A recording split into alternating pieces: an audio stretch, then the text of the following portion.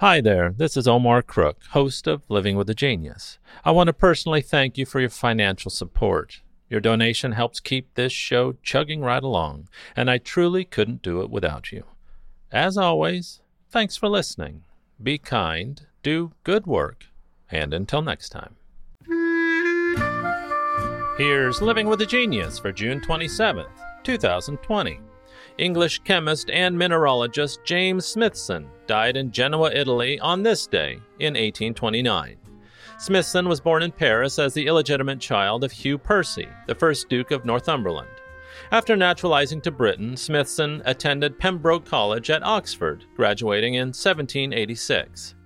As a student, he participated in numerous geological expeditions and studied chemistry and mineralogy. At the age of 22, Smithson traveled extensively throughout Europe, publishing papers about his findings.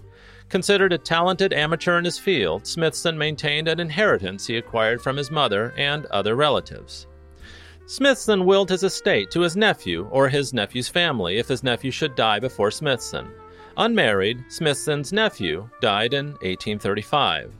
Smithson's fortune went to the next recipient, as stipulated in his will, to found in Washington an establishment for the increase and diffusion of knowledge among men.